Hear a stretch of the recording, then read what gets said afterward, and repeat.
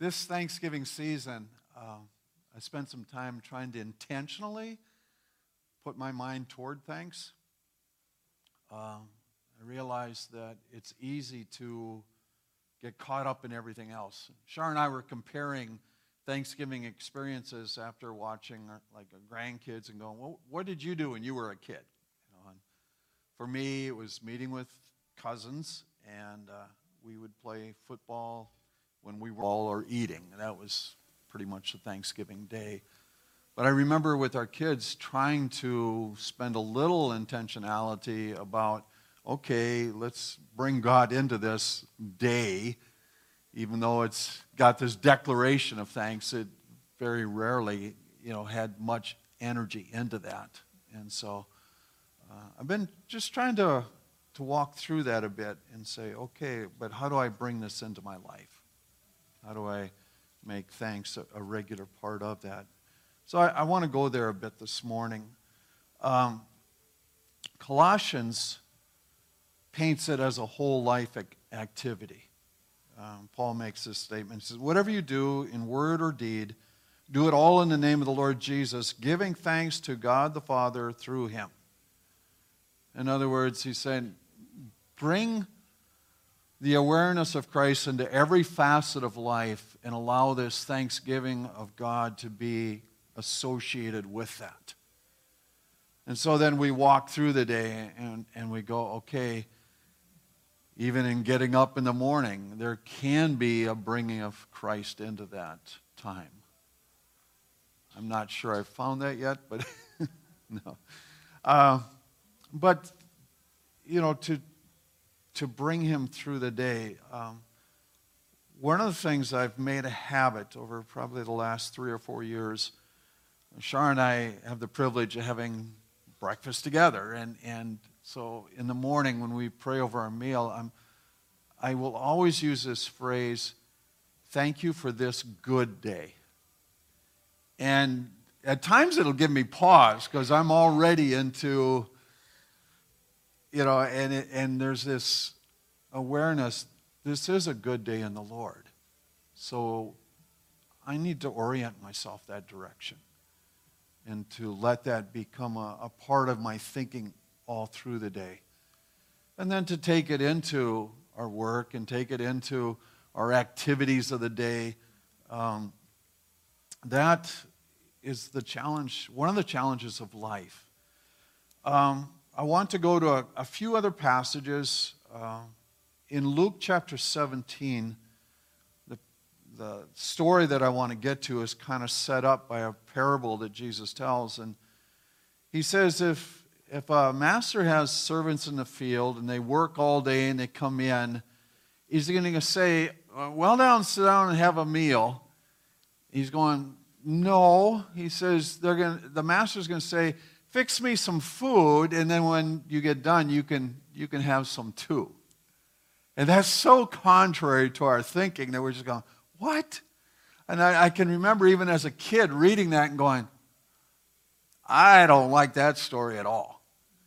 And yet, probably what grates us the most is saying, we're not the focus of attention in the story. And we get that. And there's an awareness that in regard to the kingdom of God and his creation, he's the centerpiece. And so our own selfishness just kind of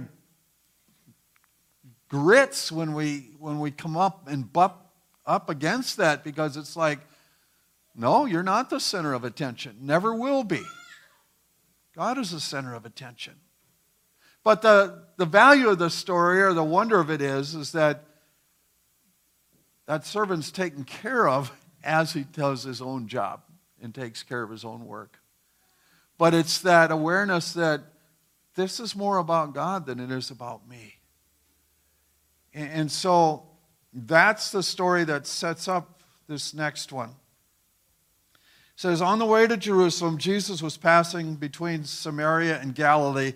So he's kind of in that no man's land where there's borders, but it's not the place where most of the religious people of the day wanted to be. There was a place to get from one spot to the next. And the fact that it was in Galilee or Samaria, both were not the centerpiece. They weren't down in Jerusalem. So he's making this transition, and it says he's entering a village, and 10 men with leprosy met him, and they stood at a distance. They raised their voice and said, "Jesus, Master, have mercy on us." Years ago, the church that I grew up in had missionaries that went to Africa and worked in leper colonies. And so they would come home with these pictures. And as a kid, you're just kind of going, "Oh, man, that's crazy." Because leprosy is a thing where apparently it affects the nerves in such a way that you lose feeling. And so you can damage pieces, parts, and not know it. Like you could put your hand on a hot stove and not know it until you smelled something goofy.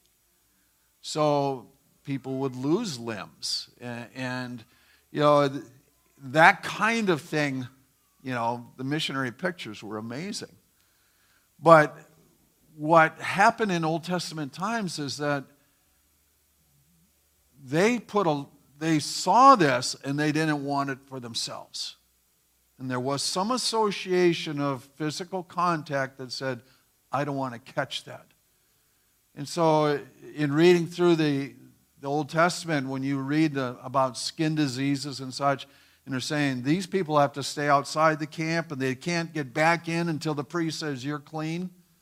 This had to do with stuff like leprosy and the fear that would spread into the community. And so these lepers, they're not only in the no man's land of Galilee and Samaria, they're also outcasts of the town itself. And yet they're calling out, "Jesus, have mercy on us." And I assume that they are wanting a donation. Maybe healing, but for sure they were hoping that he'd give them some money or something.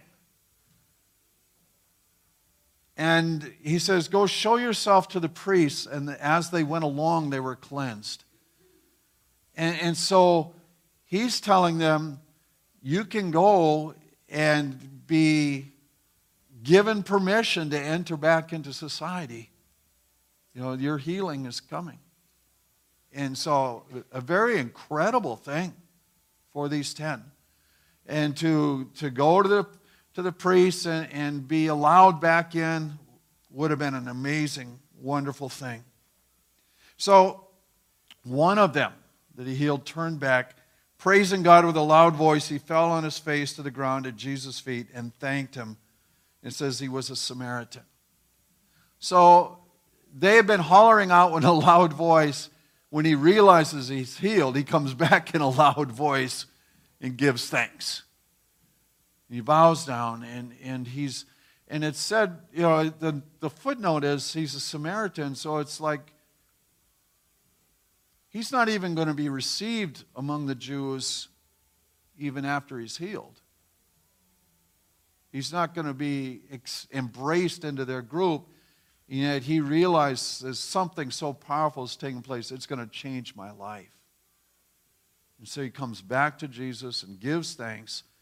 And Jesus says, we're not 10 cleansed. Where are the other 9?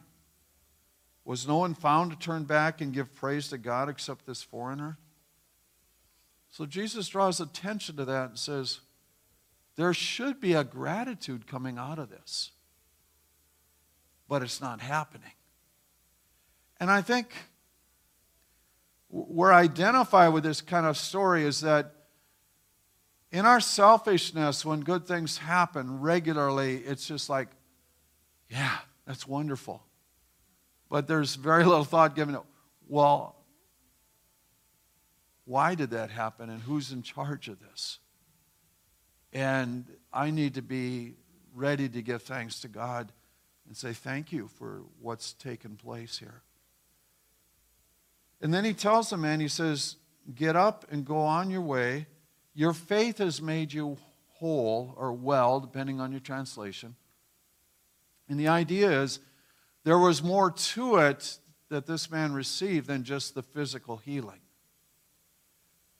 And in a sense, Jesus is speaking to his salvation. He's speaking to the wholeness of life. He's speaking to this man receiving health inside and out. And I'm looking at this and going, how important to our own salvation is this attitude of gratitude, or this attitude of thanks, that's willing to continually go back and say, God is associated with this. God is a part of this. I'd like to read out of Romans 1. And you're familiar with this passage, but it says, "For since the creation of the world, his invisible attributes, his eternal power and divine nature have been clearly seen because they are understood through what has been made, so people are without excuse." So in speaking of God, there's this declaration made that he is the creator, and if you're willing to see it, it's everywhere around you. Now, obviously, in our day, there's been a lot of shots taken against that idea, right? But if you embrace that he is the creator, there's something in you that should be looking, oh, I see God in this. I see God in this. I see God in that. I see God here. And we can draw our attention to that and be giving thanks all along the way. It's like we got some snow this morning. And if you were to consider the snowflakes, that they're unique, but there's similarities with the seven, the crystalline sides. That's nuts, but it's wonderful. There's a consistency and symmetry, and speaks of something of order, and kind of draws you back to God if you'll allow it. And so it's just like looking at those things and saying, okay, I see God in this moment. I see God in this situation. I see God in this part of creation. But it says, in this Romans passage, it says, "For although they knew God, they did not glorify him as God or give him thanks, and they became futile in their thoughts. Their senseless hearts were darkened. They claimed to be wise, and they became fools." So he says there's a danger of not acknowledging God when you see him. There's a danger of letting your thought become foolishness and dark, because if you fail to acknowledge the goodness of God in these moments, and when you see this, you lose track of it, and you lose sight. And suddenly you don't even know how to get back on track. So I've been aware of this, and I've just kind of been pushing myself and just saying, I need to function in life with this idea of gratitude and thanks. It changes our mindset if we're looking for such things. It moves away from the cynical side that says things don't work out, but rather it moves to the positive. It says things do work out. And God does bring good. And there's that constant challenge to just say, and I see him here.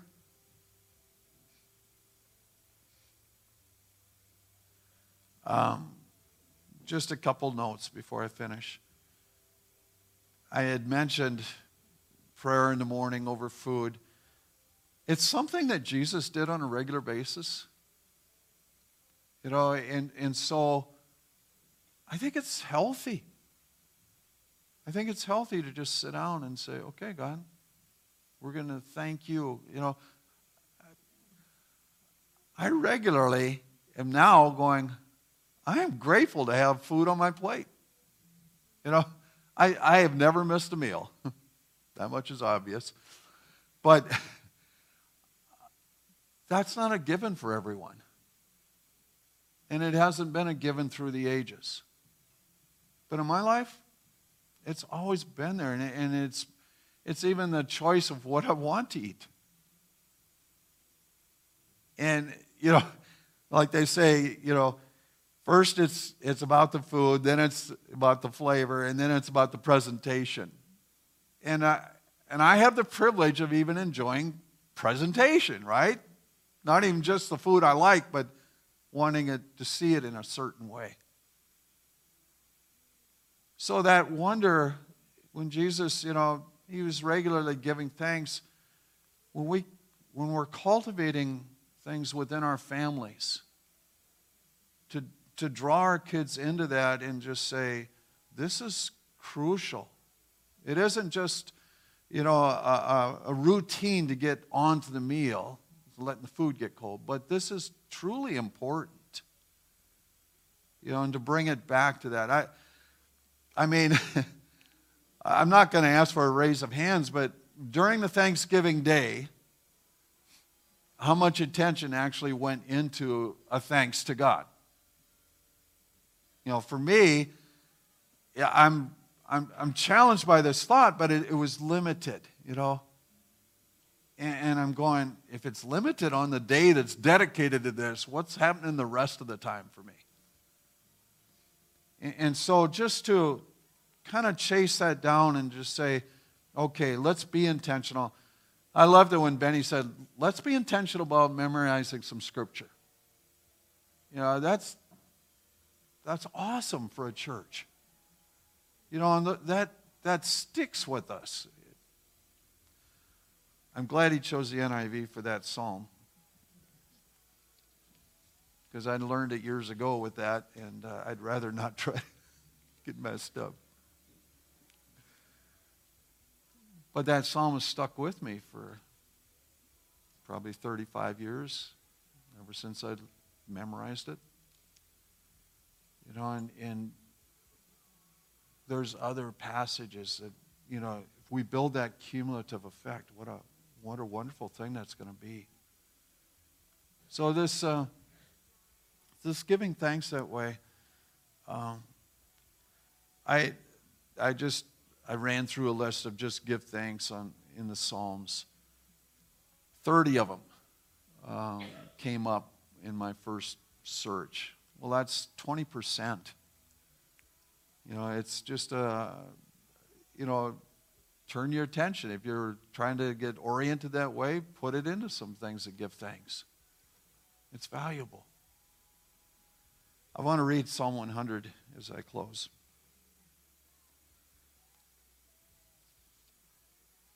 Shout out praises to the Lord, all the earth. Worship the Lord with joy. Enter his presence with joyful singing. Acknowledge that the Lord is God. He made us and we belong to him. We're his people and the sheep of his pasture. So this is tying in with that creator idea again. Going, we're not the centerpiece. He's the center of all thought and energy. And so there's an appropriateness for the creation to recognize the Creator and give thanks to him. It's what should be. And so we look at that and we say, okay, we'll give thanks. Enter his gates with thanksgiving and his courts with praise. Give him thanks, praise his name, for the Lord is good. His loyal love endures, and he is faithful through all generations. So it not only declares, is he the creator, but he's invested in his creation in a way that is continually showing love. And so he says, that's something to grab onto and give thanks as well. That it not only is for that generation or the psalmist that wrote it, but it's for all generations. The knowledge that he is loving and faithful. And so we begin to declare that and recognize it. And it's appropriate then when we gather together even to give thanks unto the Lord. So I just, in walking through that and saying, yeah, he's my creator. And everything around I see of creation in some ways gives declaration of how amazing he is. He's the one who shows love generation after generation after generation.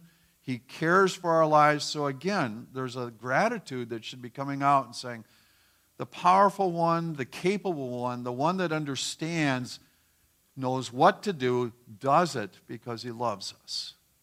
And again, thanks is one of those things that should be going out. And even in that, there's a danger when we step away from that acknowledgement. So, anyway, during this Thanksgiving season, moving on, let's continue to give thanks to the Lord with a heart of gratitude for him. May your blessing rest on these your people. May they know the fullness of favor that you intend for their lives. May they discover with joy what it is to live a life of thanks. As each one goes into the community, I ask that you give them words of life to speak over others. Enable them to carry out the workings of your kingdom. Gift them with the supernatural. Be lifted up and exalted, our Lord, we pray. We love you this day.